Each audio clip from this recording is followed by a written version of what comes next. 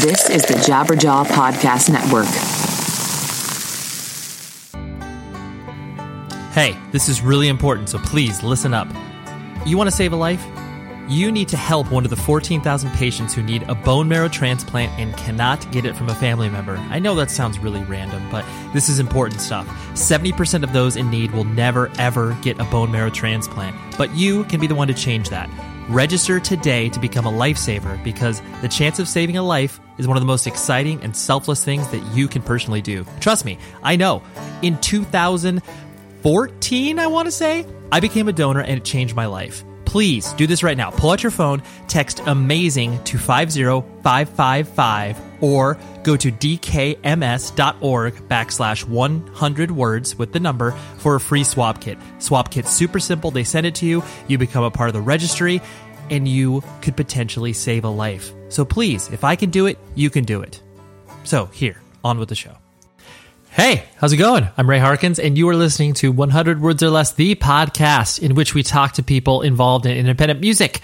So these are people who have played in bands, these are people who have run record labels, who have done publicity. Basically, if you've been involved in some capacity, I'd like to speak to you, and that is what we're doing here. If you're joining us for the first time because you heard me on the Lead Singer Syndrome podcast, welcome. Thank you very much. That was quite a fun experience being, flip the script where I am the one interviewed. And thank you to my good friend Shane Told for having me on the show. And if you don't listen to his show and you like what this show is doing, hop on over there because I have a feeling that you will you'll find some interesting stories there as well. So check it out if you're looking for some more content to put in your ear holes.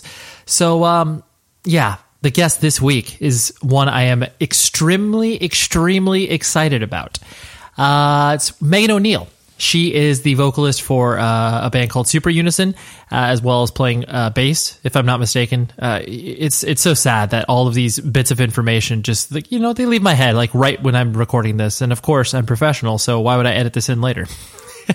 Anyways, Meghan, like I said, sings for Unison, as well as she played in a band called Punch that was incredibly important and prolific within the context of punk and hardcore. And I've wanted her on the show for quite some time, and she was so awesome. I mean, not only because she brought me some vegan pastries from the place that she works, which is one of my favorite places in the entire planet, Timeless Coffee. If you are in the Oakland area, go visit Timeless Coffee. Unbelievable place. I've actually been trying to get the owner of that place on the show, but he's a working dude, super busy, so I haven't had the chance to wrangle him as of yet. But so yes, point being, Meghan is awesome, and the interview that I will share with you in a few moments is even awesomer than my description of it. Oh man, sometimes you just get so punchy on these intros. And the reason I'm so punchy is because I got moving and I moved a ton of my records yesterday, and I'm just, frankly, I'm exhausted. But, that's what happens when you move. So, anyways, but this is extremely important, what I'm going to tell you here. So, a very old friend of mine, his name is Josh Rodriguez. He does a music festival, or has been doing a music festival in Phoenix, Arizona for the past couple of years called Within These Walls. And first of all, Phoenix, Arizona is such an incredible town for independent music. They've always had a very rich scene. Every time I've played shows out there personally, they've always been really fun. They've always had really great spaces in which to have all ages shows, whether it's like an actual venue or kind of a space like a hall. It's always been really, really cool. And I've always admired the work that he has personally done. And so I am telling you, I urge you to go check out Within These Walls. And what it is, like I said, it's a show. It's a fest. They do it at the world famous Nile Theater, which if you've been to the Nile, it's an awesome venue. It's very spacious. There's a lot of cool stuff to do in the area. You need to go here. And let me just run down a few of these bands that are playing. So you got, maybe you've heard of American Nightmare, Judge, Antoine, Tony Molina, Repos, Absolute Power, Nomads, Destruction Unit, Seizures, Gatecreeper, Done Dying. I'm not going to go on, but basically you can find their information. Just go to Facebook and type in Within These Walls, and you will be able to see the amazing lineup and go out there. It's a one-day fest. The people that put it on are incredible, and I highly, highly recommend you checking this out. And if I'm able to make it out there, I will see you, and I will give you a high five. So there you go. Go to Within These Walls. Incredibly important. And yeah, I think that's all the business. So yeah, how about we just talk to Meghan, right? That's what you came here for. So yeah, here's Meghan, and I will talk to you obviously after the show is done and kind of wrap it up in a nice little bow for you and tell you who next week's guest will be, because that's what I do. For those of you that are just like, okay, once the interview is over, I'm done, moving on to the next show, just stick around for like a minute or two, and you'll be able to find out who's on next week. So there you go. Talk to you in a minute.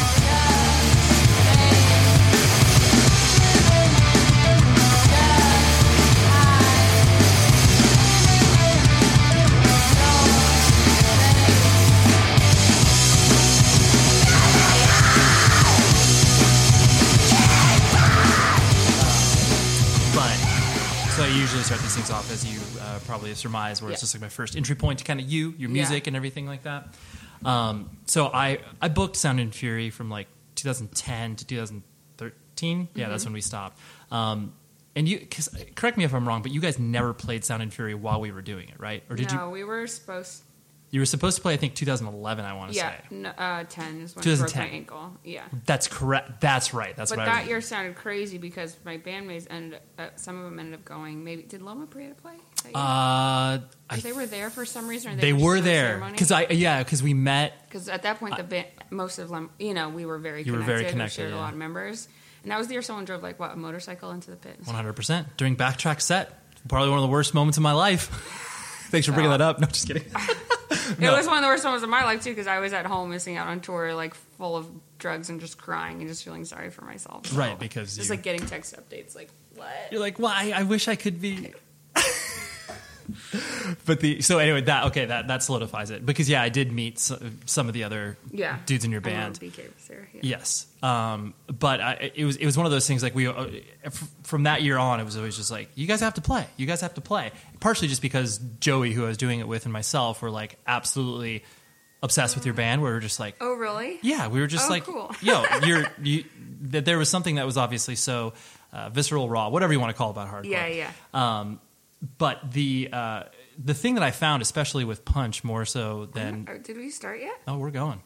Why didn't you tell me? I said, this is a conversation. How do you even know? Can you even hear me? I can't. I can look at my level. I'm a professional, Meghan, okay? I don't know, because you didn't tell me you're going to start. That doesn't seem very professional. Well, because I want this to seem free-flowing and we're rolling into this. And this is just a conversation. Where did we even start? We're running for about 2 minutes. Oh, okay. Not when I was telling you what to do and not do. Not at all. I'm not surreptitiously recording you, Meghan. Okay. Is there a bug in my car? There's not a bug. Yeah, the whole drive down from Northern California, I've been recording. Well, the singing was off key. I'm so sorry.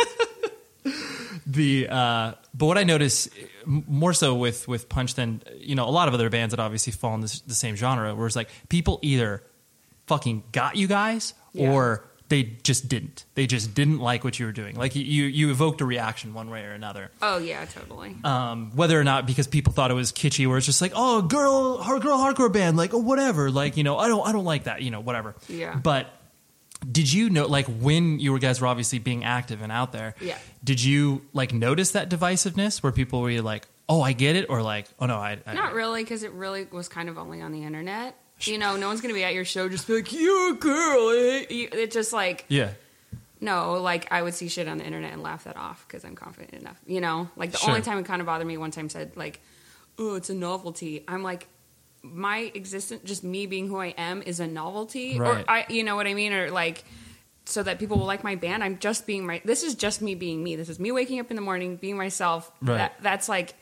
This is not a marketing plan. Yeah, it's not. This is not like a marketing thing. So, that's the only place I saw it, and I don't take that shit seriously. Right. So, just laugh it off. And did you, but maybe more specifically with like I said, the divisiveness of the band, where like you, like even removing obviously, girl-fronted hardcore band, like people, like I said, attach themselves to you guys, or were just like, I'm completely ignoring what they're doing? Yeah. I mean, if people are ignoring me, I don't notice. You know what I mean? True, like, that's true. Hey, you over there, you ignoring me. But like, we had very loyal fans. Right. And still, it seems like still do. So that I definitely noticed, of course. Yeah, right. And that was really something special. Like, I still remember where it was the first time that someone like came and talked to me when it wasn't like someone I knew and we were on tour, and I was like, oh, you know, because we just played locally, and like your friends come and then your friends of friends and you kind of recognize people. And then I think it was 2008, and we played with Ceremony in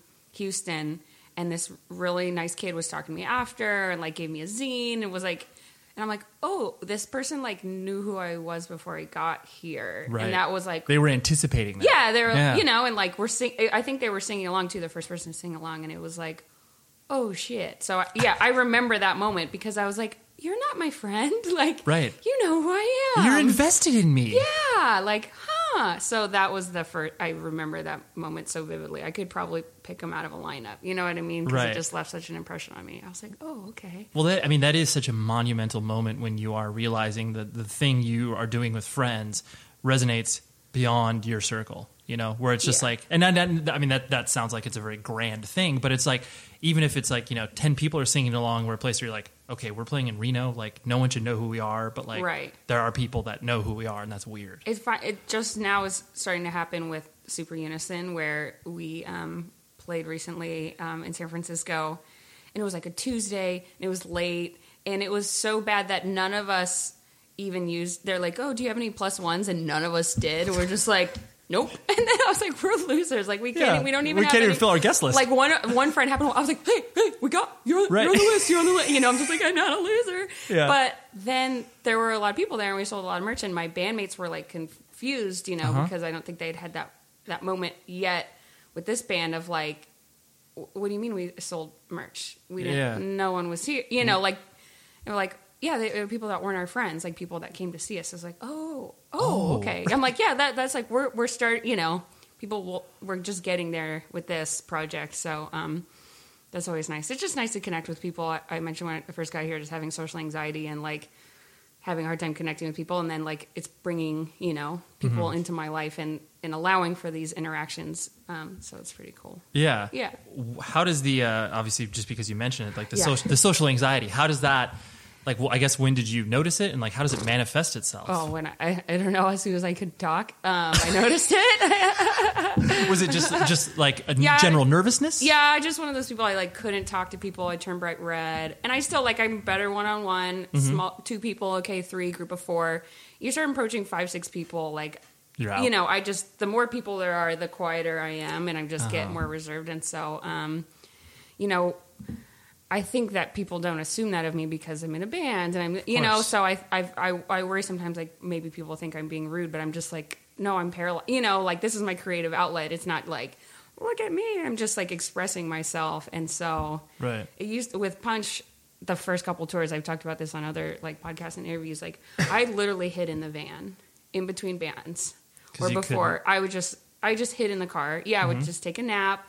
I would just be in there because I couldn't deal with like a lot of people. And then there was one time I was like, come on, get your shit together.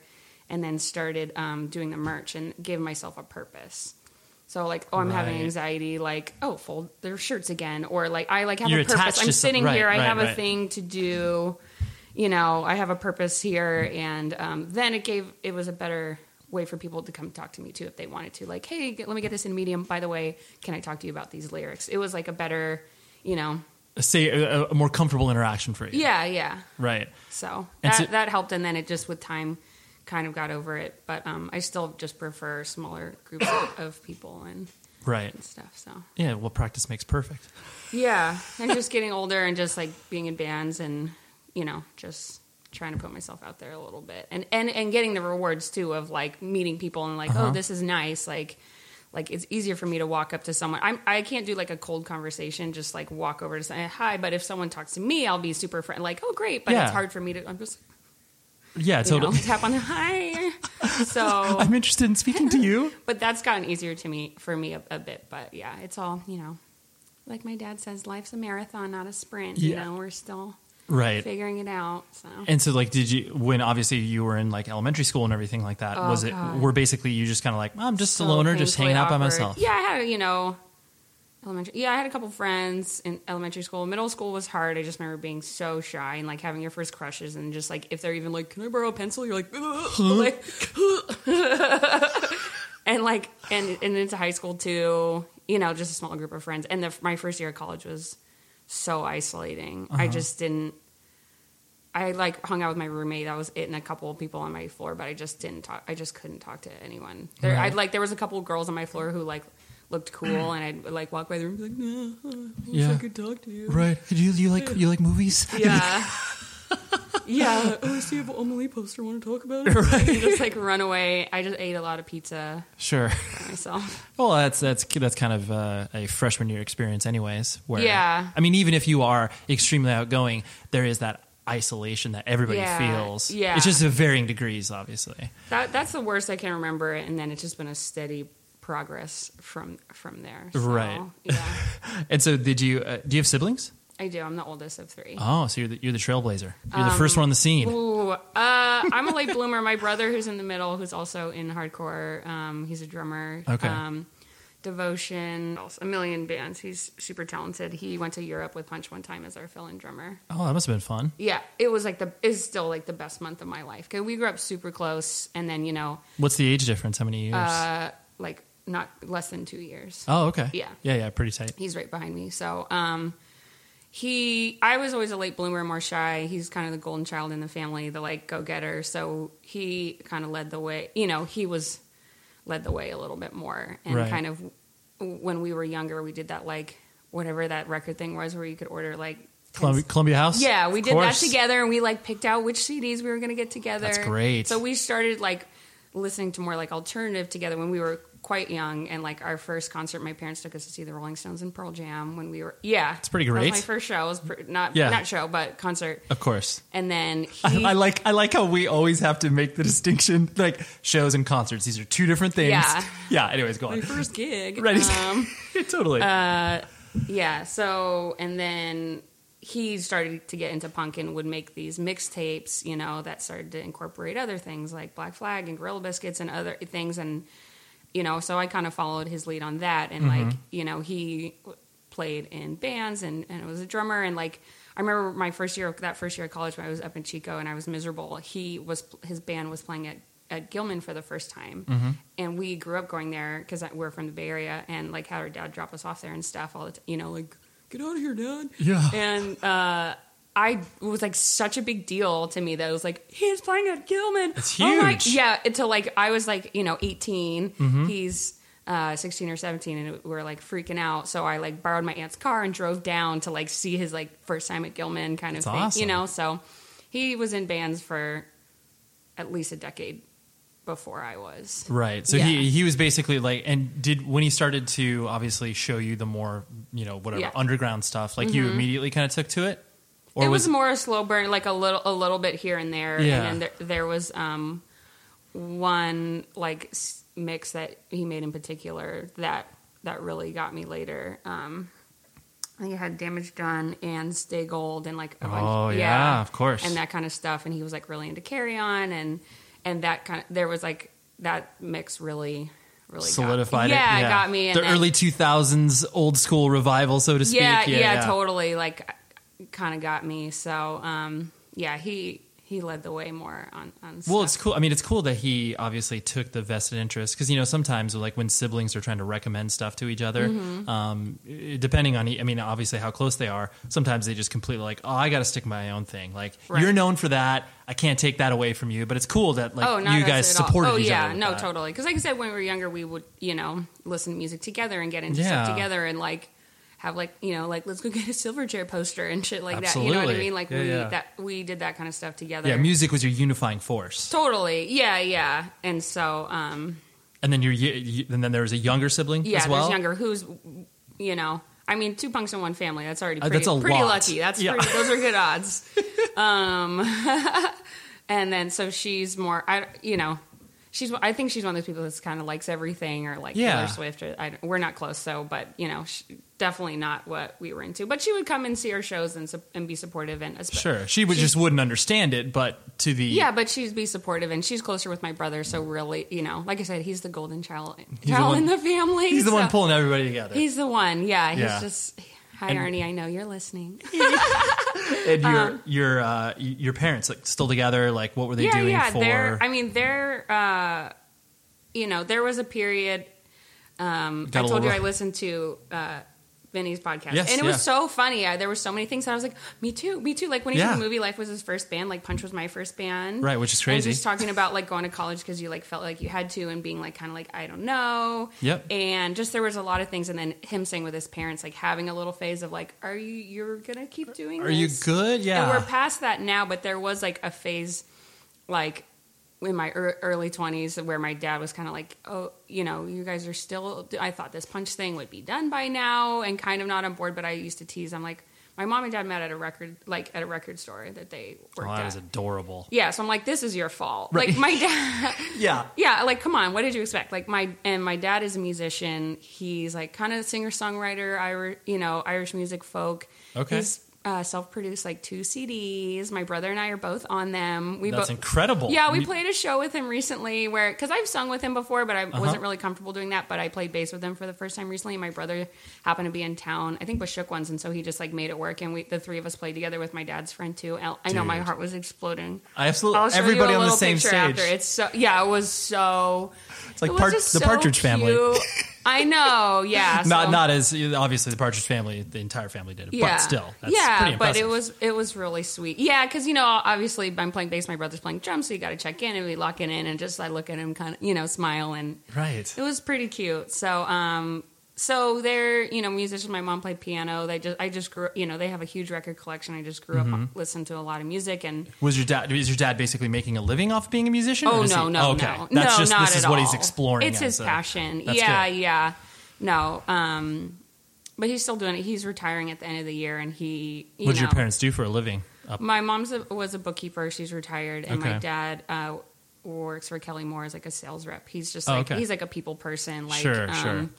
So he's always been in like sales and real estate and stuff like that. But and were you guys in Oakland proper, or where were you? No, I was born in SF. We grew up in Walnut Creek, which is like a suburb outside of there. They still live there, same house that I've lived in since I was like 3 years old. And then I lived in SF for a long time, and now I'm in Oakland. So okay. I mean, luckily I've traveled a lot because otherwise I've lived in like a 25-mile radius my entire life. There could be worse places to live in a 25-mile radius. Well, if you're going to live, born in the Bay Area, so, yeah, exactly. you're going to do what you can to stay there. Right. So, but yeah, they're on board now.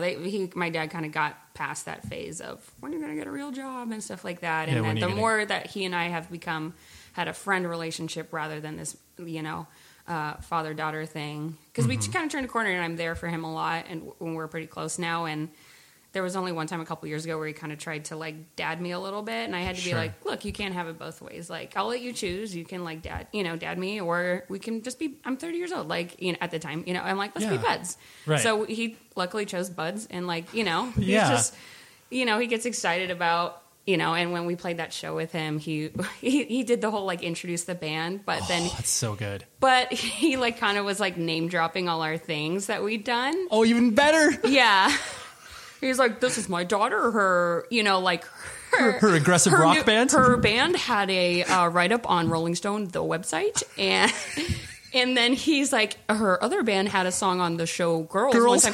And then he starts, for whatever reason, describing the plot of the episode. Oh. And I had a microphone too, so I was like, Dad, spoiler alert. Right. But then my brother is over there face palming because he knows he's next. And last year he lives in Seattle now. He's like, he toured a lot of hardcore bands, and now he's kind of he works too. He's a carpenter, but he is kind of a session musician in Seattle and gets a lot of stuff. So in that process, ended up doing some drums for Macklemore. And so my brother knows, like, oh, this God. is coming. But he sees the train coming down. I'm excited because I know my dad pronounces Macklemore really funny, and he's about to say it. And then my son Aaron had drums on the song Macklemore, and there's like all these extra L's, and I'm like just like clapping because like my turn's over, and my brother, who's like kind of, it's weird. He's more social than me, but he's a little more bashful in a way too. It's weird. He's just like, oh, he's Dad. Like, please stop. Where I'm just over being embarrassed by my overzealous dad. I'm just like, you're the best. And he's because like, obviously he's doing this because he's so damn proud of you. Yeah, but like, why are you? But in the moment, right? Yeah, you're like, and then Shoshana learns that. I'm like, Dad, what? Right. Just say, Yeah, just... He's proud of us, though. He's one of those, like, when I go visit them, and if my neighbors are outside, he'll go, look, Megan's here! ever. You know, That's so good. I know, but anyway, he's the best. Yeah, he's obviously. Well, I mean, just the way that you speak about him, obviously, like you can he's tell. so there's smart. A large Yeah. affection. Before smartphones, like I would just call my dad. Like he was my maps. He was my Wikipedia. Oh, he's yeah, one of those yeah. guys where you're like, no, that wasn't the guitarist in this. Yeah, You know everything, right? Let's call Jacko. He'll know. Or like he always tells the story of like the first time I went to New York and I was like kind of lost and I was looking for the Empire State Building and you know there's no map, so I just call him and he was like, where are you at? Okay, walk 2 blocks west. Okay, turn right, look up, and then I hear, oh, there it is. You're like, thanks, Dad. Yeah, like he's, you know, custom-made GPS. He's also Bay Area born and raised. Like he's never Right. lived in New York, and he just like, you know. Yeah. So he's a smart guy. So Yeah, obviously. I like him a lot.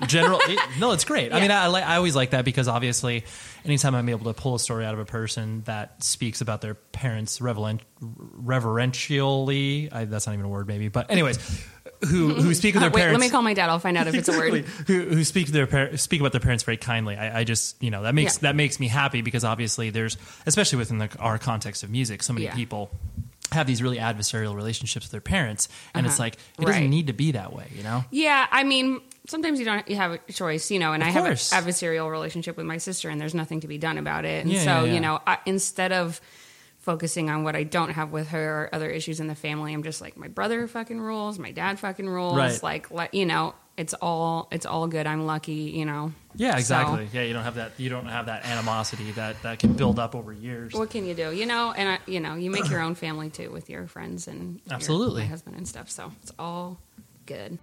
Hey, pardon the interruption on this awesome conversation with Megan, but I want to tell you about something awesome. So I know a lot of you that listen to this show are into graphic design, computer interface, app building, all that sort of stuff. If you're looking for a professional vector design app, you should take a look at Autodesk Graphic. Graphic is a full-featured app for making icons, illustration, UI and UX design, and everything else you'd expect in a professional vector design app.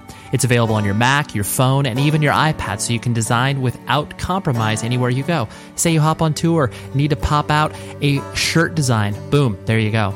And the iPad app isn't just a companion app for the desktop version. It's a fully featured design software the pros use to hand draw vector illustrations, create gorgeous logos, or mock up websites on the fly. This is the real deal, people.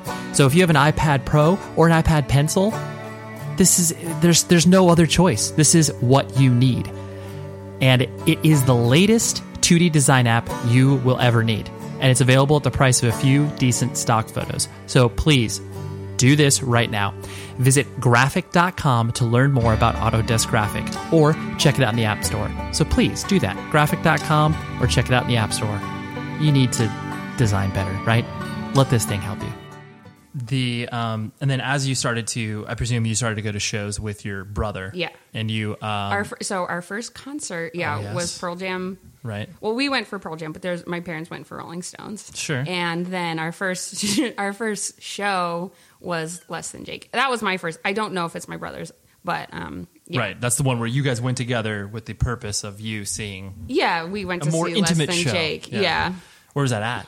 Is that Slim's in San Francisco? Of course, yes. Which I lived around the corner from until a couple of years ago. So I thought it was like kind of a funny full circle thing where like, oh, my dad like dropped us off here. Right. When we were young to like, yeah.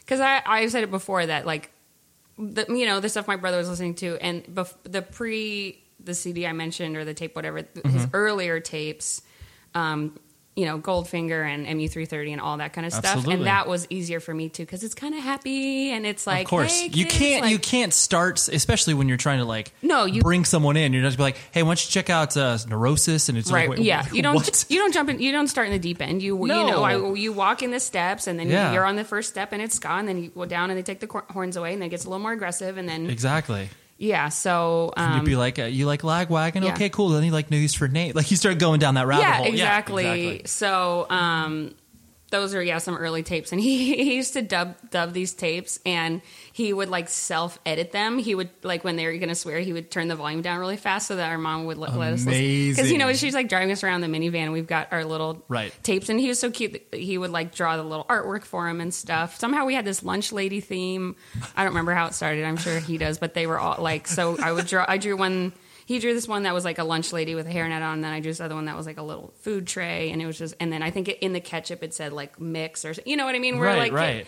It was fun. Yeah, so. you guys were bouncing creatively off one another in many ways. Yeah, who knew that would continue to this day? So, and then you like once you obviously started to go to more independent minded shows, like were you all in at that point? You were just like, oh, this is like, I mean, I know like you said, like it was a slow burn, but so yeah, then I would go, yeah. I mean, I was just a late bloomer in a lot of ways, and so I think a little bit, going to Gilman and other local stuff in high school, and then really into college is when I started also really going to shows a lot. So, well, and obviously too, like I mean, like you mentioned, being a late bloomer, like you, because clearly there's a lot of sociological, philosophical ideas that are contained in all the bands that you've done. Mm-hmm. Did that become clear, like in college, or was that something you started to notice when you were a little bit younger? You just didn't adopt it. Yeah, I just think in terms of the late bloomer and how that affected me, it just like took me longer to find myself and my identity. So in high school, I'm just like a little more boring and middle of the road, but unhappy and just like I don't know. I don't know just where kind I of sit. Yeah. Drifting along, and then in college when like, oh, I couldn't, like cut my hair short or like go vegan or, go to shows and feel really free and like mosh and sing along. And then that was kind of my awakening of like, just the like, oh, I was really lost and unhappy because I hadn't found this yet. Right. And so I just felt really like liberated. So even though college, since then, even though obviously college, like you mentioned, your freshman year was isolating, it was also empowering in a way too, because you were. Yeah. Like I don't remember what this kid, like, I can't believe that I walked by and this guy was listening to music and I actually talked to him. Uh-huh. It might have even been Radiohead he was listening to, and I just was like, hey, and like tried to be his friend, and he loaned me a bunch of Fugazi CDs. Like I remember, it's incredible. I know. So just those little steps just happened a little later for me because I think in high school I was just kind of like listening to alternative, but going to a lot more local shows. Like my friends' bands are like the community, like the Lafayette Community Center or the Danville Grange. I was about to say the Danville Grange, yeah. Went to a lot of shows at the Danville Grange, like all that kind of scene. Mm-hmm. But feeling really uncomfortable, But I would feel uncomfortable in any room. But then I'm walking in Gilman and just feeling it's just the same that I would when I went anywhere. Right. But it's kind of magnified because you're like, oh. Well, when you're walking into these spaces, especially something that you obviously hold at a high regard, like Gilman, like you just that's an intimidating place to walk into, even at our age, where it's just like, okay, it's good. I mean, for you, obviously, a little less much because you played there, but there's still that conceit of like, oh wow, like I'm walking into this thing. And when you're a 16-year-old girl who doesn't know who they are, and you're just like, I just want to like disappear into the wall. Totally. You know what I mean? But it was really fun going there, young and seeing Link 80 and MU330 and all that kind of stuff and Good Clean Fun. I remember all those like shows in high school that I mostly went to with my brother or my friend Mike, who I actually stayed with in LA last night. Because he got his driver's license before me because he was older, and just all the I have all those memories, and it's at the time I don't think I realized the significance. Of course, yeah. Well, because you're just doing things. Like you obviously don't have perspective. Okay, let's go. And now it's like, okay, that was the start of a journey, right? So when you, like you said, you were obviously like kind of drifting in high school. Like you obviously went to college with a kind of goal in mind. Like, was that when you were doing nursing school there, or what? Were you? Okay. I wanted to do nursing, and then I ended up switching to nutrition. Where did that come from? I don't know. Okay. I think just being the oldest and just like some of the like family instability that I had, like kind of as the oldest, like a little codependent, like taking care of my siblings and like trying to fix everything, make everything better. I'm like, my mother, I don't want kids, but my motherly instincts are so strong. Like some of my friends, I mean, my bandmates now, sometimes they would annoy the members of Punch, but it's something I can't turn off. But my bandmates now are like, so they must know it's just hardwired in me. And it's that I'm just going to be like team mom. Did you pee before we left? Where's your jacket? It might be cold. And they're just like, okay. And they're just like, it's so hardwired to me that I just want to like, make sure everyone I'm detail oriented. I care about people. I want people to be comfortable. Sure. So the maternal instinct is strong. It's very strong in me because I grew up, the oldest, like in a not always a very stable environment. So I'm trying to fix things and smooth things over. So I think the nursing came from that. Okay. in like wanting to help people. You know, I was always pretty good at science. It was impacted at the college I went to, so I ended up switching to nutrition. I had to take a nutrition class for nursing school, and it was when I was going vegan too. I was about to say that would have been a funny experience. Oh, I was going and it was like all the stars were kind of aligning. Oh, I want to do nutrition. Right. And of course, you know, I was the only vegan in the nutrition program, and of course, like stubborn, you know, like 21-year-old whatever, just like really getting into veganism. Like every single project, it was like, do a project where, you know, you make a recipe in this, and, you know, you have to make 3 different recipes and how they're different. And like, cool, well, I'm going to make cookies with using egg replacer, applesauce, and banana, you know, in like every, you know, interview 10 people with the same kind of diet. And then I interviewed like 10 vegans, and my teacher was like, how did you find 10 vegans? And I was like, oh, it took me 2 seconds. 2 seconds. I closed my eyes and I swung around in a circle and pointed at people at a show. I can find you 30 more, right? Yeah. I'm like, I made a post on MySpace and I found, you know, it was like so immediate. So I was definitely a vegan girl and I didn't mind getting labeled, but it was just crazy to me that no one else, you know. Yeah. And of course there was another girl in the program who was vegetarian, and she was like even like mouthier about it than I was, which I was so funny. I just, of course, in the corner like, stop eating eggs, you know, like. Yeah, how about you go the whole way? Cut the shit, you know? Totally. But so then I worked at a hospital for a couple years in nutrition. Was that while you, because I mean, obviously, like you guys toured, but not to the extent of like, you know, you were gone 300 days out of the year. No, the time frame was like I graduated college the first time for nutrition in 2006. Okay. And then in August of that year, I started my job at a hospital being a nutrition assistant. And then the next month, Punch started practicing. Oh, okay. In December of that year. Got it. We recorded our demo. And then, so I'm at that job. That really heightened my social anxiety because I was having to go into patient rooms and talk to people.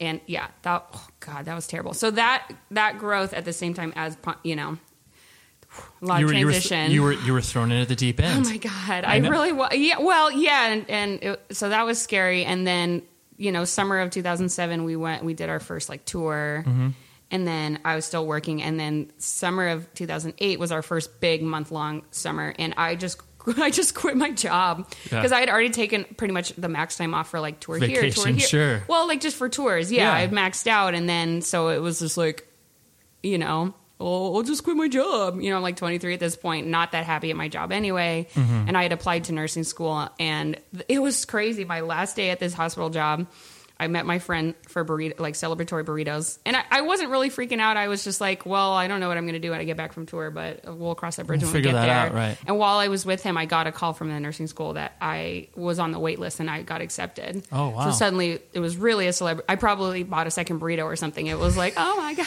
Yeah, you're like, this is working out. Yeah, so I know what I'm doing when I get back. So then when the touring really intensified was when I was in nursing school. So I'd basically be like, you know, we'd get pretty much everyone in my program, because it was like a 2-year, were moms or like had other jobs. And of course. So we'd get back from like, how was your summer vacation? Or like, how was winter break? They're like, oh, good. I helped my kids' soccer team. Like, what did you do, Megan? Like, oh, I went to Australia for tour, right. You know? So I was played like, a bunch of sweaty rooms. I was like the vegan the vegan person in my program, because it was out in the suburbs too, the like most tattooed person. Totally.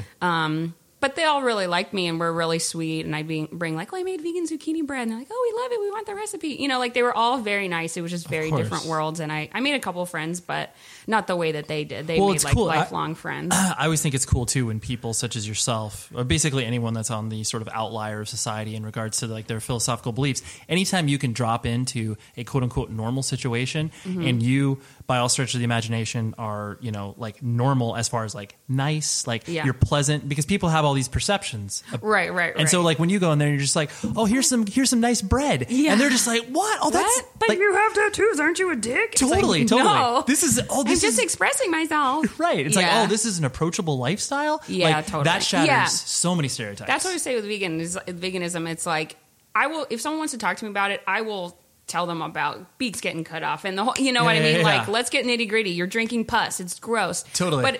But I don't get there usually unless someone wants to hear it, because you're not going to change any minds if someone doesn't want to hear it. Otherwise, just bake them some cookies. Like, change food is the weapon. Change minds with cookies. Like, oh, this, you know. You totally can.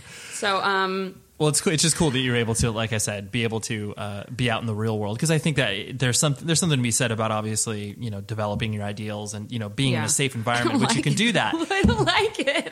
But then when you get to a spot in which you can interact with the real world, and then people start to be like, oh, like that's you can usher them along. Yeah, like I introduced like 40 suburban moms to, they probably heard it, but like made it veganism more it's approachable. Hitting home. Yeah, like, oh, she's vegan, she's not, blah blah blah. So but then when I graduated that and passed my exam, it was one of those things like, okay, that was the 2010 our first Europe tour, and it was like cool going to Europe. When we get back, I'm gonna pursue nursing, and that was the summer I broke my ankle and had to come back and get. How'd you break your ankle? Oh, I know. Is this a traumatizing story? No, not at all. It's just so dumb. Like, I need to make up something I've had, 5-6 years. Like, I should have come up with something cooler. Yeah. So, I think I've talked about this in a zine, but not like in this situation. So, okay. First time in Europe. We're doing, it's a month tour with our friends Comadre. We're having the time of our fucking lives. Everything's awesome. The last day was going to be at Fluff Fest. I don't know if you're familiar for that. I am. It's 3,000 people. It's At nuts. that point, I never played anyone more than, I still haven't. It's still the biggest show I've ever played, but to more than, 100 or 200 people, plus or minus. But so I was on cloud nine. I was so stoked. I can get hyper once in a while, and I was just like freaking out. Like the day before, I was just like dancing. I was just like the most stoked ever, and I was just like, I'm gonna kick Fluff's ass. Like they don't even know what's coming. Like it's gonna be the best. So then the day of, we're like driving there, and we stop for gas, and we're in the Czech Republic, and we're going in the gas station. We're all just being silly because we're almost there. We're so psyched. We've been looking for this for a month. Like I'm just goofy. And then I'm walking back to the van, and our two German friends are like in the front, and oh, this song still haunts me. Whitney Houston's "I Will Always," a version of "I Will Always Love You" is playing. So I dropped to my knees and I'm just making my friends laugh. I skip up to the van, and then I make the mistake of like kind of like jumping up onto the hood of the car to be close to them. Oh, sure. Come down, boom, roll my ankle. They're all cracking up, like laughing. And like, I don't know if you've ever broken a bone. That was my first. Yeah. I'd never broken, but I had broken my hip at one time. My bad. But it wasn't the same sensation. That one I was like, something's wrong. But this was like, I just broke my foot. Yeah. And I like crawled into the van, and everyone's laughing like, ah, ha, ha, ha. And I'm like, you're like, this is serious. I'm like, I just broke my foot. They're like, you didn't. And I'm sitting there, and we have like 2 hours to go. I'm just like crying. And then we get there. Everyone hops out of the van, like sauntering away. I was like, you guys, I broke an ankle. I know, and they're like, no. So they go and get the medic. Sure. You can't see I'm doing air quotes because later the medic, I saw he was a sound guy. Like, I was going to say, it's like there's probably multiple uses for this person. Yeah, totally. Like when he walked by later, like holding cables, I was like, oh no. But he came over and looked at it and was like, it's just twisted. It's not. I wish he hadn't. I also like the ink is drying on my nursing degree at this point, and it's my body. But of course, this like sound guy in the Czech Republic is like, it's not broken, and the guys are like, so you're fine, and I'm like, fuck you, I'm not fine. Like it's broken.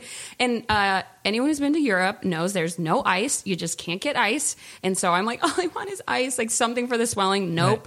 And he's like, so you need to go to the hospital. And I was like, we're playing in an hour and a half. Like, they're like, the hospital's only 10 minutes away. I'm like, will I make it back in time? They're like, no. I was like, fuck it, wrap me up. Like, I'm not missing this. Of course. And just adrenaline. You just push through it. I just push. Yeah. But the video, I watched the video now, and I'm like, you're so dumb. I even like got picked up and like crowd surfed around. Right. And I remember then they started to put me down, and I was like, my foot, and I was like trying to roll away from it. And this girl like comes out of nowhere and just like catches my foot. Like it's like a baby falling from a burning building. I wish I knew that was. Thank you so much. She just like caught it and like gingerly placed it down. Like, right. You're so like, much. This is amazing. So that was just like, I just went too hard. Like that was my first European tour. I bleached my hair the ugliest banana yellow you've ever seen. I chipped 2 of my teeth really badly. I had like fakes right here, like on a microphone. Oh, sure. So I get home, and my sister picked me up from the airport, and she just looks me up and down. She's like, you're too old for this shit. I was just so busted. And then like, you are reckless. We were literally supposed to leave the next day for tour ceremony. We had 1 day off, and so I was like, we're cool, like we're not canceling. I will go to the hospital, they'll put a cast on it, like I will tour in a cast. I don't give a fuck. Like I'll sit down. I don't care, like who cares, like it's fine, I can in crutches. And then they were like, you need surgery, all this stuff. So we missed a lot of stuff that year. We ended up doing like the last 3 days So Yeah. and then I just like I never got back into nursing after that, and because the band continued to, you know, that at that point we were probably touring 3-4 months a year. Right. So I just like would like babysit and nanny and little jobs like that to just like Because I put it like this, because people like once obviously a band starts to have any sort of quote unquote momentum. When I say like like touring and stuff like that, you build your life around the band. Yes. You're just like, all right, well, like I need to have a job that'll let me leave yeah. immediately. And I need something from when I'm home, because clearly, like, I'm not making a living off of the band that I'm playing in. Yeah, I would have different nanny jobs and just quit them when it was time for tour. Or I ended up working for one woman who, for whatever reason, was so supportive of me going on tour. And she was difficult to work with, but I stayed with her for so long because I would come back. I remember one time while we were in Europe, we got asked to do Australia or vice versa. And I was like, she should say no. Like, this is stupid. You're like, I am adding. Ask. And she's just like, sure. And she was like, that's what you do. And so I worked for her for a long time because she gave me every tour off. Totally. There was never a problem. Yeah. And then now that, so then when I got married and we moved to Oakland, I didn't want to commute to that job anymore. And I knew RJ from Living Eyes and touring and stuff. Right. And so that's how I started working at Timeless. Nice. So that fits my lifestyle, and they like let me tour a lot. And then for the last couple of years, I've been DJing weddings too. Really? Yeah. That's random. I know. Well, I got married and my friends have their own wedding DJ company. Oh, got it. And one of them worked the wedding. And then after she recruited me, she's like, you're a musician. You're familiar with audio equipment. I think you have the right personality. Sure. You clearly know a lot about music. But I know how to speak into a microphone. Like, what is this on? We didn't sound check, right? Yeah. So but the joke's on them because my husband was laughing. I was like, oh, she thinks I'd be good at it. I'm like familiar with audio equipment, and he's just laughing because I am such a grandma when it comes to technology. Like, I'm surprised I know how to work my phone. Like, even now, like I was thinking about it today, like. The other girls at the company, that when they invoice her, she like pays them electronically. And for me, I'm like, just put a check in the mail. Like, she mails me a check. I'm just like, I just need to like sign the back and go to the bank. I don't even do the picture thing. I'm like, no, I'm just old fashioned in certain ways, you know? So I'm like, oh, sure. Like, teach me how to use this DJ stuff. But, that's cool. It's actually worked out great. And like, I'm doing like 35 weddings this year. That's amazing. Yeah. I have one on Friday and Saturday. Then I have one Saturday when I get back. It's like, it's a constant flow. It's really fun. That's cool. I like it a lot. And then it's like between that and band, and then like Timeless is like so many musicians work there, and like everyone understands. It's very it's like my whole life is very musical now, and a lot what about nursing and this and that, and I'm just like, I don't know if it's my dream anymore, and I don't know. I'm just so happy, and it's so easy. So it's cool. The not to back things up a little bit, but the like obviously it's like once you are starting to figure out your place within the context of like the quote unquote scene, where you're just like, oh, like I noticed, like, like what I was mentioning earlier, where it's just like, oh yeah, there's not as many girls as there are guys, and that sort of stuff. And then obviously there's always that that horrible misconception of, it's like, oh, so like you must be someone's boyfriend at the show, and like that sort of context, right? Like when did you yourself start to like notice that, and then obviously just be like, oh, I'm going to do everything I can to like, just basically ignore it? Yeah. I mean, I didn't notice the gendered stuff as much at first because I was so self-conscious. I was already just You're like I'm too in my head. I don't belong. I didn't need someone to be like, do you belong here? I was just like, I don't know. Right. Like, oh my God, I want to go home, but I'm having fun. Right. So that was internal. And, and then, I don't know. I don't really know when I noticed it, but I mean, I'm glad that it's changed so much, and that when I was doing it, it took years before they were like I'd play with bands with other women in it, and just seeing it more now is like I don't know. It's awesome because it's always so hard to answer because there's like this split in me where I'm like, part of me is like, yo, I'm a musician, you're a musician. We're just musicians. We don't need to like divide it up. But then the other half of me is like, but I want other women to notice and to be inspired and feel included so that we can continue to get it closer and closer to the yo, we're all musicians, or we're all music fans. We're all like just same level playing field. And, because you don't have to be, there's other ways to be involved in the scene, or just people that make zines but I think because it's uneven, that's why you have to be a little bit of like, okay, I am a woman in music and I want that, other women recognize that, right, towards the path of like a more inclusive. But on the road to that, there is, but so it's always been a dichotomy in me where I'm like, you're like, I have two minds about it. And it's not even like one of the guys. I'm just one of the people. You know what I mean? Course. Like, you're a participant. Yeah. And the 3 bands that I've been in, I've always been treated that way by my bandmates. But then when women are like, oh, thanks, you've inspired, it's like, fuck yeah. Like, yeah, I want you to notice. Yeah. Exactly. Like, let's do this shit, So it is that split. And it's even been something that I wrote a song with Punch about. I tried to write, and it's so hard to put into words. Yeah. And so. Well, it's always especially from, the reason I think it's obviously important, obviously not only because it's still a continually evolving process, but then it's like for people like you and I who have obviously watched the evolution of this thing. And it's like, looking at, it's like, I remember for me, it was always so bizarre where it's like, if a girl showed an interest in me solely because I sang for a band, I always found that so perplexing where I'm just like, I get it if I'm like, in the fucking Mick Jagger, like, of course, like, right. That's I get his that. job to be like alluring. Yeah. Totally. But it's just like, I'm just, some goofy 17-year-old kid screaming over myself. So it's like watching that and then having that, obviously that still exists to a certain extent. But obviously it's right. And it goes both ways too. It totally does. Yeah. It totally does. Trust me. Oh no, absolutely. Yeah. And so it's just, but then, like I said, kind of watching it evolve to the point where it's like people don't automatically assume things now. No, they don't. And that's, to me, that's a sign of change. It is good. And like, I remember that moment for me, and I always reference it, was in Santa Cruz. I don't remember I think it was 2003, I saw Look Back and Laugh and Gather play together. And that was my, oh shit. Just seeing yourself. And I'm so glad that more and more there are examples of way more diverse people in hardcore, so that other people see, oh shit, that could be me. I can. When you're only going to shows and you're only seeing straight white dudes do it, like, well, that's who's in bands. And so just to have that little change over time and be like, no, like, pick up an instrument, pick up a pen, pick up a camera, book a show, like, just, and find your spot. Yeah. So, I'm really glad that I found my spot. And if there's, if I even 1% of it can help, or like help one person find their spot, that is, amazing.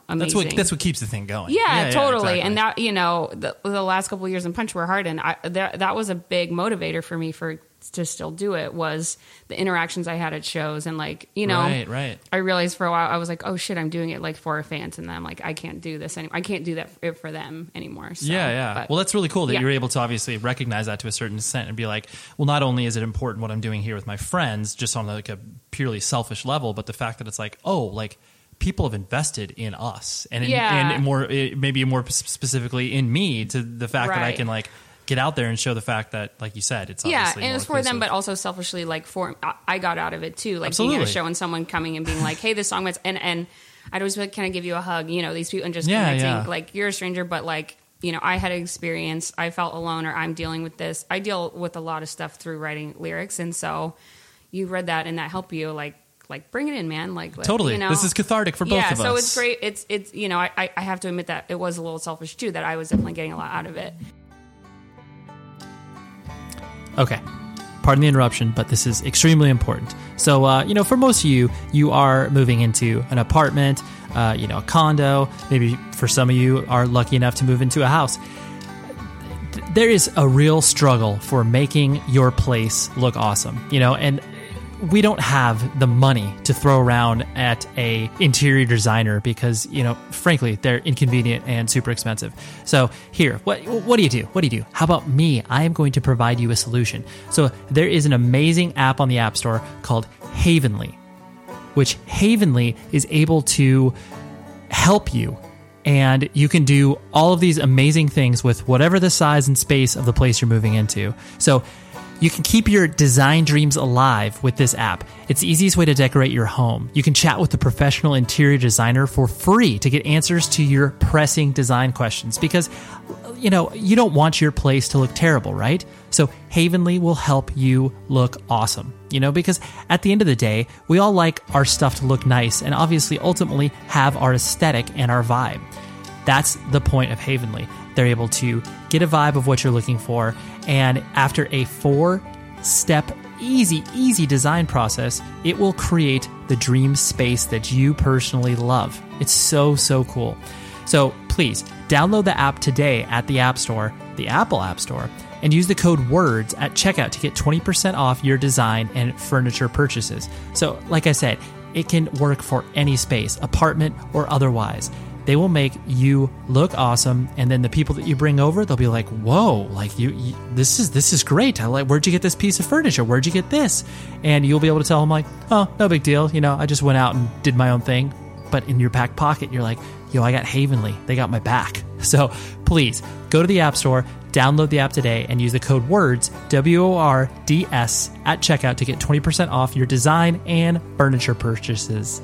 Let's do it together. All right, here's Meghan. Were you ever kind of the sort of business person of the bands that you were in? Like, as far as like booking shows? Because usually the responsibility falls on like, one or two people's shoulders. Yeah. I mean, everyone does their thing. We all had our own different roles, and I was kind of band mama, or with Super Unison. Let's see, the East Coast tour, Justin and I booked it. Kevin has been booking our record release tour for October. Mm-hmm. We all kind of have different roles in the band, and did you business side? Yeah, in Punch 2, I was like the bookkeeper too. Okay, yeah, I was always the money person, and I guess I do. I do that for Super Unison too. Did you? There's less of us, so it's kind of spread in a different way. Where it's like it's just easier. Like he gets like the PayPal stuff, and I do the cash, and we just check in with each other. But Do you? Did you immediately kind of like that? Because I know some people, it kind of gets thrust, especially if you sing in a band. Right. For whatever reason, it always seems to fall on people on the singer's shoulders. Because I have a little anxiety. It was just like it was one of those things where like it felt better for me to do it. If someone, it was kind of not a control issue, but it kind of like, well, like how much, Yeah. It was just ease my anxiety to like have it in my hand and like know exactly your fingers in that pie. You know what's happening. Yeah. So that was more of me of just being like, I'll do it. Like, sure. please let me. You're like, please allow me to. And as the years went on with Punch, I let go of a little control of things here and there, as things grew and stuff. But just as my anxiety got better too, just like, oh, it's okay if I don't do that, or don't like. Yeah, I can relinquish every this. decision, like, So, but Super Unison runs very smoothly. The three of us, it's just like. Well, because you're all adults too. That's true. Yeah, I just think my two bandmates are best friends, and then there's me, and we have a lot of fun together, and I think that we all like take pretty good care of each other, and it's just like a very easy situation. So, yeah, I wish they were here. I miss them. You definitely find that, like, obviously as you get older and you just know how to do stuff more, and then when you're playing, we've all been in bands, we've all toured. There's just like a level of respect there, and trust, easier. A lot of trust too. Yeah. Like I feel like, like when it comes to Kevin, I think so he's very prolific. He writes a lot. Mm-hmm. He's always sent. Actually, oops, I didn't listen to that thing he asked me to listen to yet. Sure. So, and I think in other bands, it's not been stifled, but there hasn't been room for it, or it's, and so I just recognize that, like, oh, like writing music is your favorite part of the band, being in a band, so I just like, Justin and I just let him do it, and like, do more, and like, great, and kind of, I was saying too, like, oh, with our next record, I'm interested in like, taking the time to consider extra instrumentation, you know what I mean? And he was like, I literally tried to do that in another band, and it like led to our breakup because, because you're like, we can't be stretched this far. People try and reel him in. He's kind of a wild card, which makes him really fun, but it's like, just let him do his thing, man. Like, we're grown-ups. Like, I don't need to change him. Like, I love him, and like, there's a reason that we're playing together. Yeah. And he writes great music, just like, so what? He's sending us 15 songs a week. Like, it's fine. Like, let him do the thing, like, most of them are really amazing. So, let him kind of take the lead on that stuff. And then I think there's trust from them to me of lyric writing and connections and like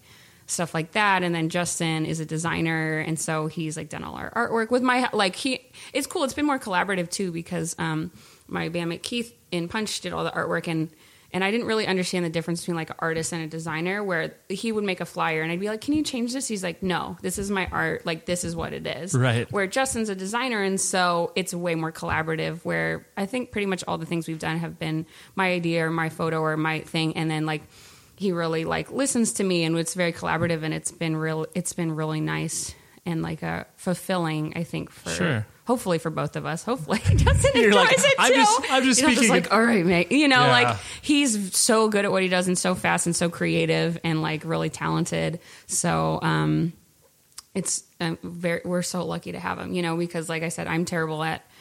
So I'll have an idea and I'm like, I can't make that happen. Of course, you know what I mean? Like, you're like, I can conceptualize it, but that's about it. I could like draw it with crayons, but like, it'll look terrible. Yeah.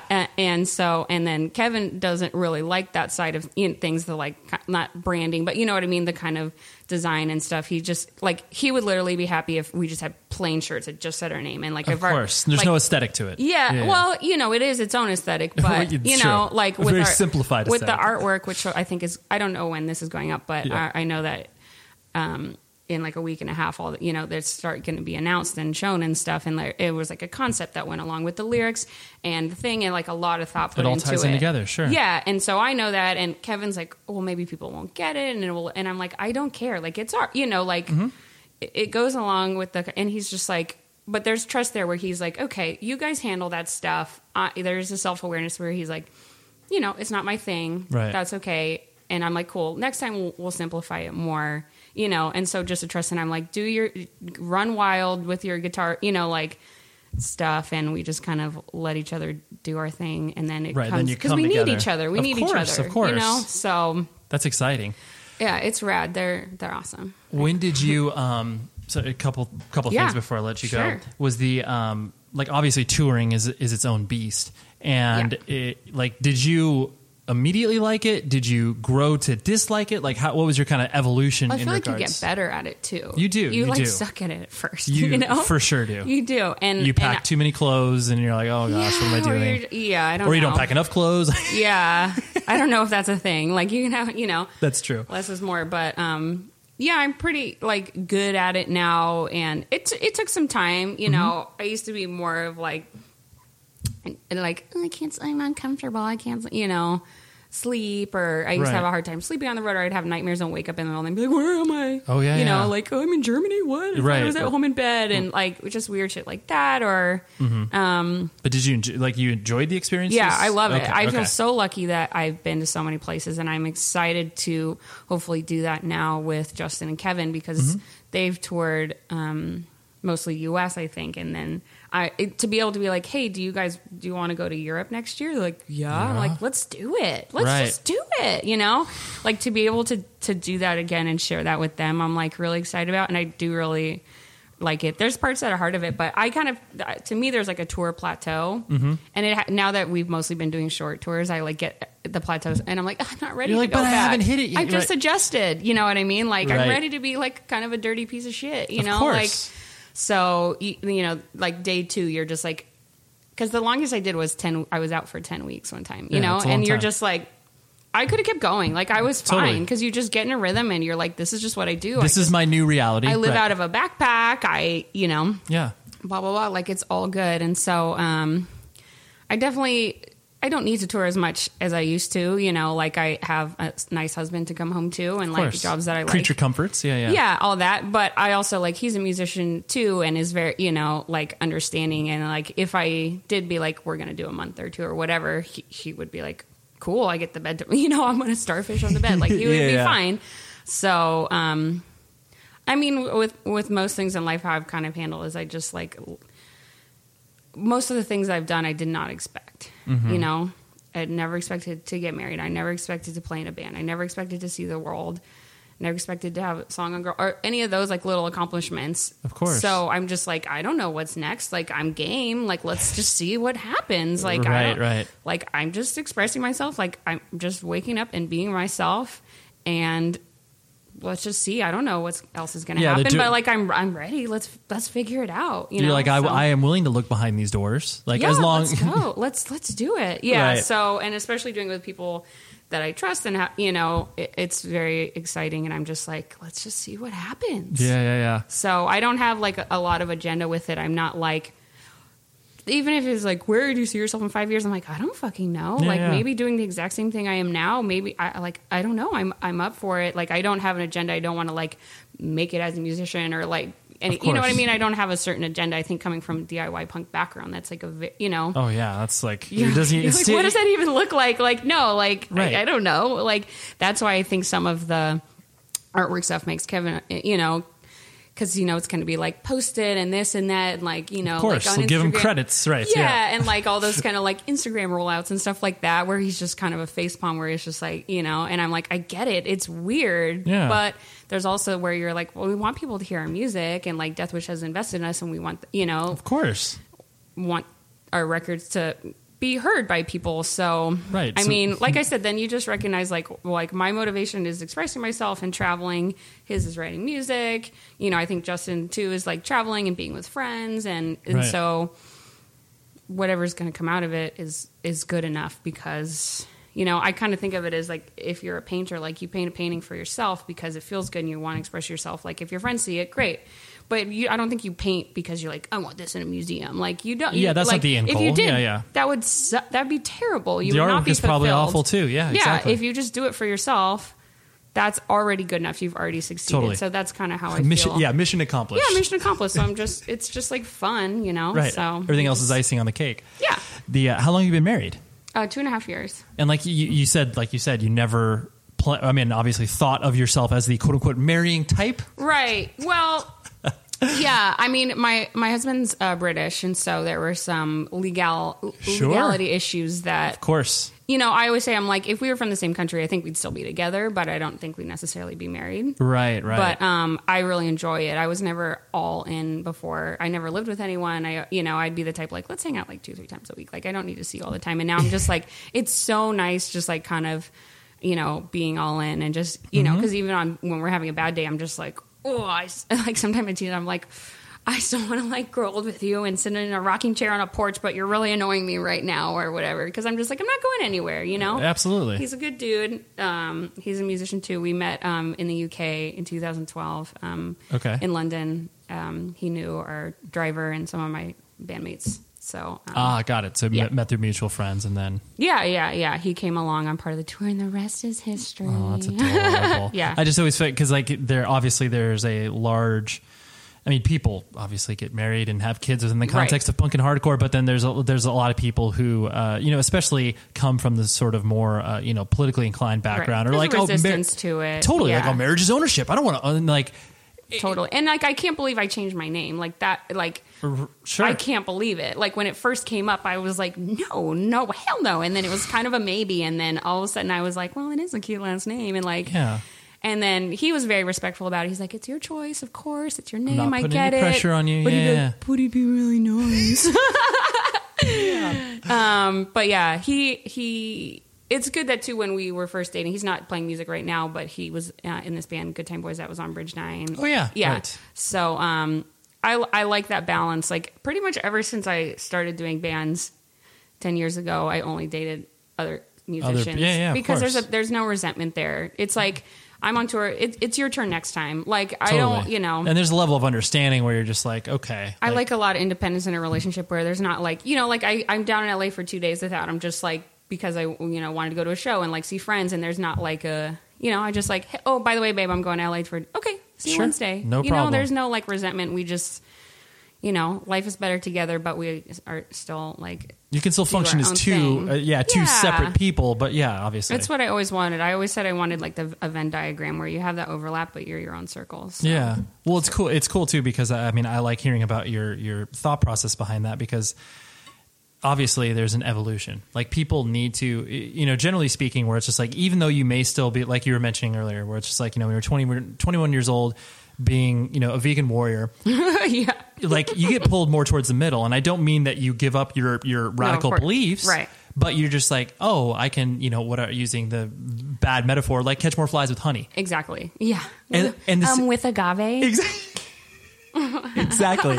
But then the same thing can obviously apply towards, relationships. And obviously you're just like, when you're 20 years old, you're like, oh, I'm never going to get fucking married. And then you're just like, oh, that sounds pretty cool. Like, right. People need to remember that, like, that those things, while you can still completely reside in that idea, it doesn't mean that you can't adopt and change. And for us, it was like, you get married or you can't live in the same country. And it was like so obvious to me. And I'd had other just touring as much as I did, I dated other guys Sure. from other cities or other countries. So I'd been in that position before and had to consider it, but it was just like, no question. I was like, I don't even have it. I didn't feel like a choice because I was Right. like, I'm not going to not be with you. So, Yeah. but yeah, so far so good. I know, We it's went to Thailand in January for our second anniversary, and so I know it's hard for him. Just like he moved across the world, and his family is still in the UK, and he's always just been band guy, and he's having to like work now, and it's a big adjustment. So Of course. Yeah. he's probably not listening, but if you are, I appreciate Right. you. I know my bandmates and my dad and my brother will listen, but Yeah, you're like him. I don't know. I'm not sure. I can't guarantee if he that. even made it this far. But Yeah, congratulations thank to you him. for being you. The last thing I want to hit on was the fact that obviously, when when you left Punch and essentially the band, Yeah. whatever, dissolved, disintegrated, whatever you want to say afterwards, broke up.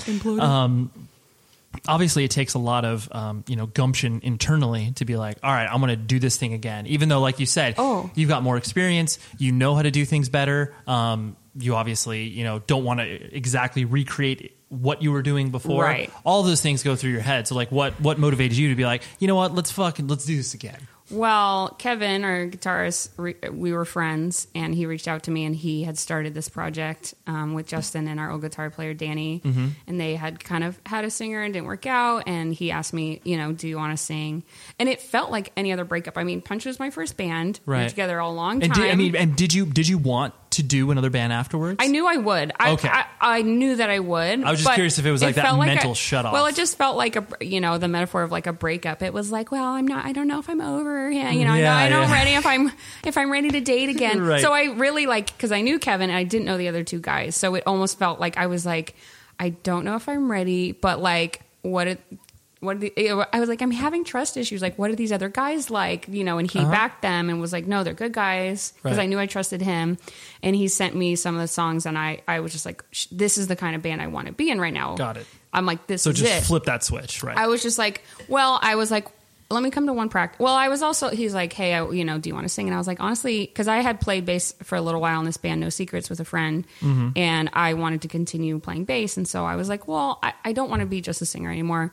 I want to play bass. And I think he was like, well, I could switch to second guitar so you could play bass. So there was already trust there, with that. And then I came to one practice, and they had another bass player that didn't work out, and I picked it up relatively quick, especially for how I haven't been playing that long, probably 5 years at this point. But, I picked it, and it was just one of those things where it was just like, oh, we'll just see how it works out. And then we were all just kind of looked at each other at the end. We're like, see you next week. Right. It just clicked, You're and like, then that's kind of cool. But it was funny because leading up to the recording, because they already had recording dates set, and I forget, it was like a month or two where it was like, okay, Megan, you're going to learn these 5 songs on bass, write the lyrics in this, and record.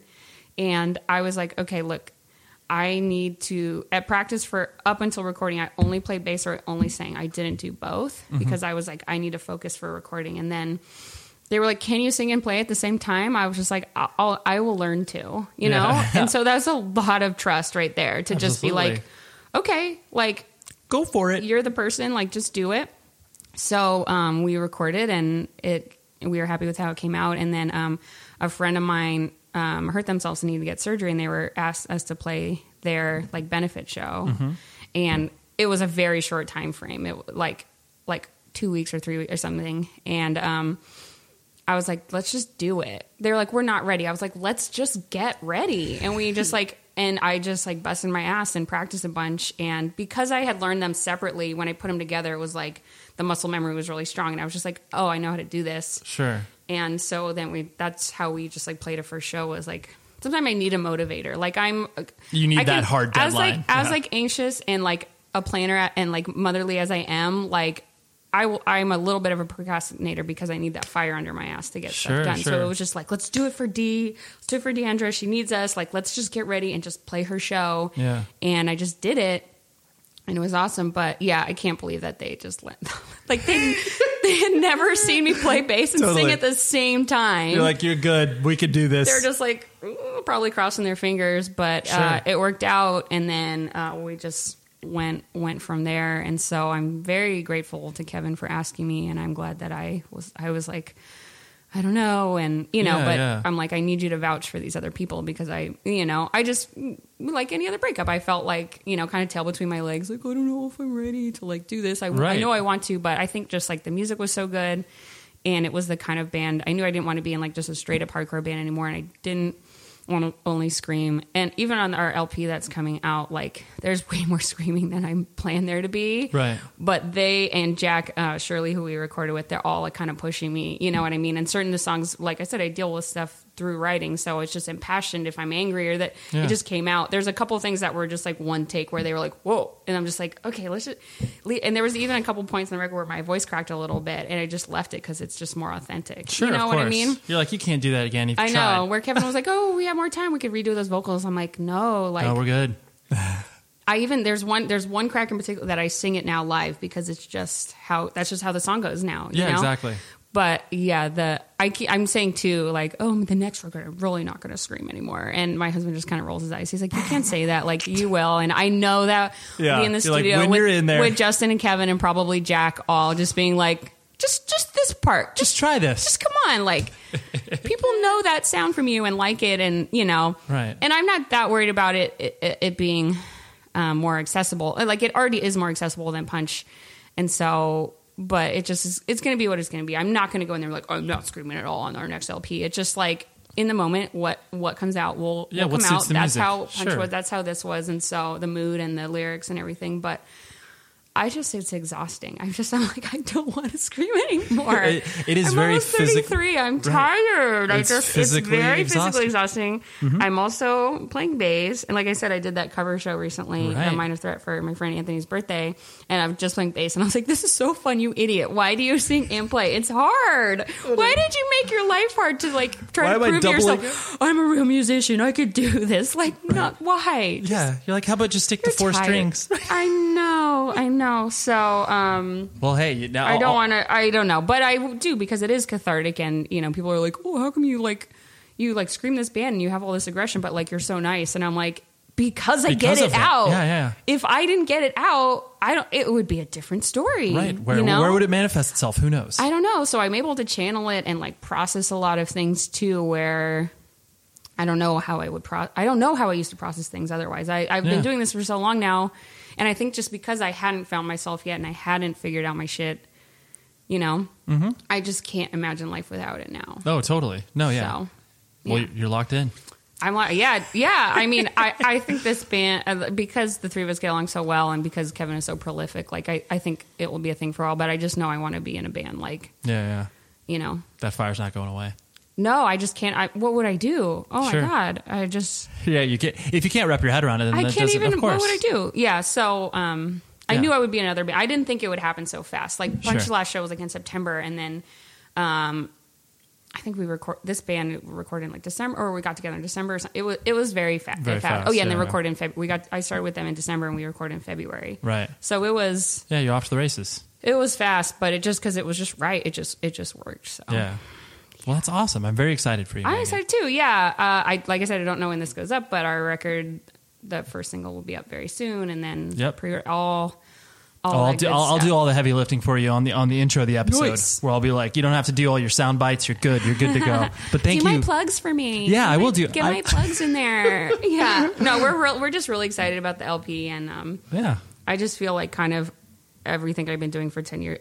It sounds so corny, but it has led to this. One of my friends said that to me. Yeah. They're like, I feel like all your music in the last 10 years has led to this moment. And I was like, you're like, cool. Thank That's you for the way saying I feel. that. I felt like kind of an asshole saying that, but if someone else said it, that's cool. I can say they said it, not me, but I thought it. Well, thank you so much for coming down and hanging out. This was hopefully enjoyable for you. It was. Yeah. Good. I'm glad. Good. Radical. So yeah, how great was that? There was one part I was actually funny as I was listening back and editing the show where my wife called and interrupted the conversation just to tell me that I had put my son's shoes on the wrong way. And he was walking around at school like that, being like, my shoes feel weird. And then his teachers pointed it out to him. And holy moly, good parenting there, right there, huh? anyways, thank you so much, Meghan, for giving me those vegan treats and ultimately hanging out with me for an hour plus to talk about everything. So hopefully you will check out the Super Unison record that just recently came out on Death Wish because it's a really, really, really, really good record. And yeah, you should also check out her old band Punch because they are incredible as well. Actually, I think in one of my previous long ago episodes, my friend Dave Anthony and I sung the praises of Punch and spoke about them. So anyways, that was just a reminiscing point. Anyways, so the music, as always, is provided by Lowercase Noises. Google them, find their Bandcamp, and do the thing. Because, Lowercase Noises, Andy's a great guy, and his music is pretty spectacular. That's why I'm lucky enough to use his stuff. That's what you're hearing right now. And visit the show's website, 100wordspodcast.com, and email the show, 100wordspodcast@gmail.com. And the guest next week is none other than Kevin Devine. He doesn't need a band name. He just has Kevin Devine. It's his own solo thing. He also played Miracle of 86. And I was very excited about this discussion because, he just, I don't know. He's a very interesting guy to begin with. And to say that his warmth pours over the internet as well as being in real life is the truth. He's a man that's very consistent on who he is, and the conversation we had was very, very, very good. So that is who we have next week, and until then, please be safe, everybody. You've been listening to the Jabberjaw Podcast Network, jabberjawmedia.com. Shh.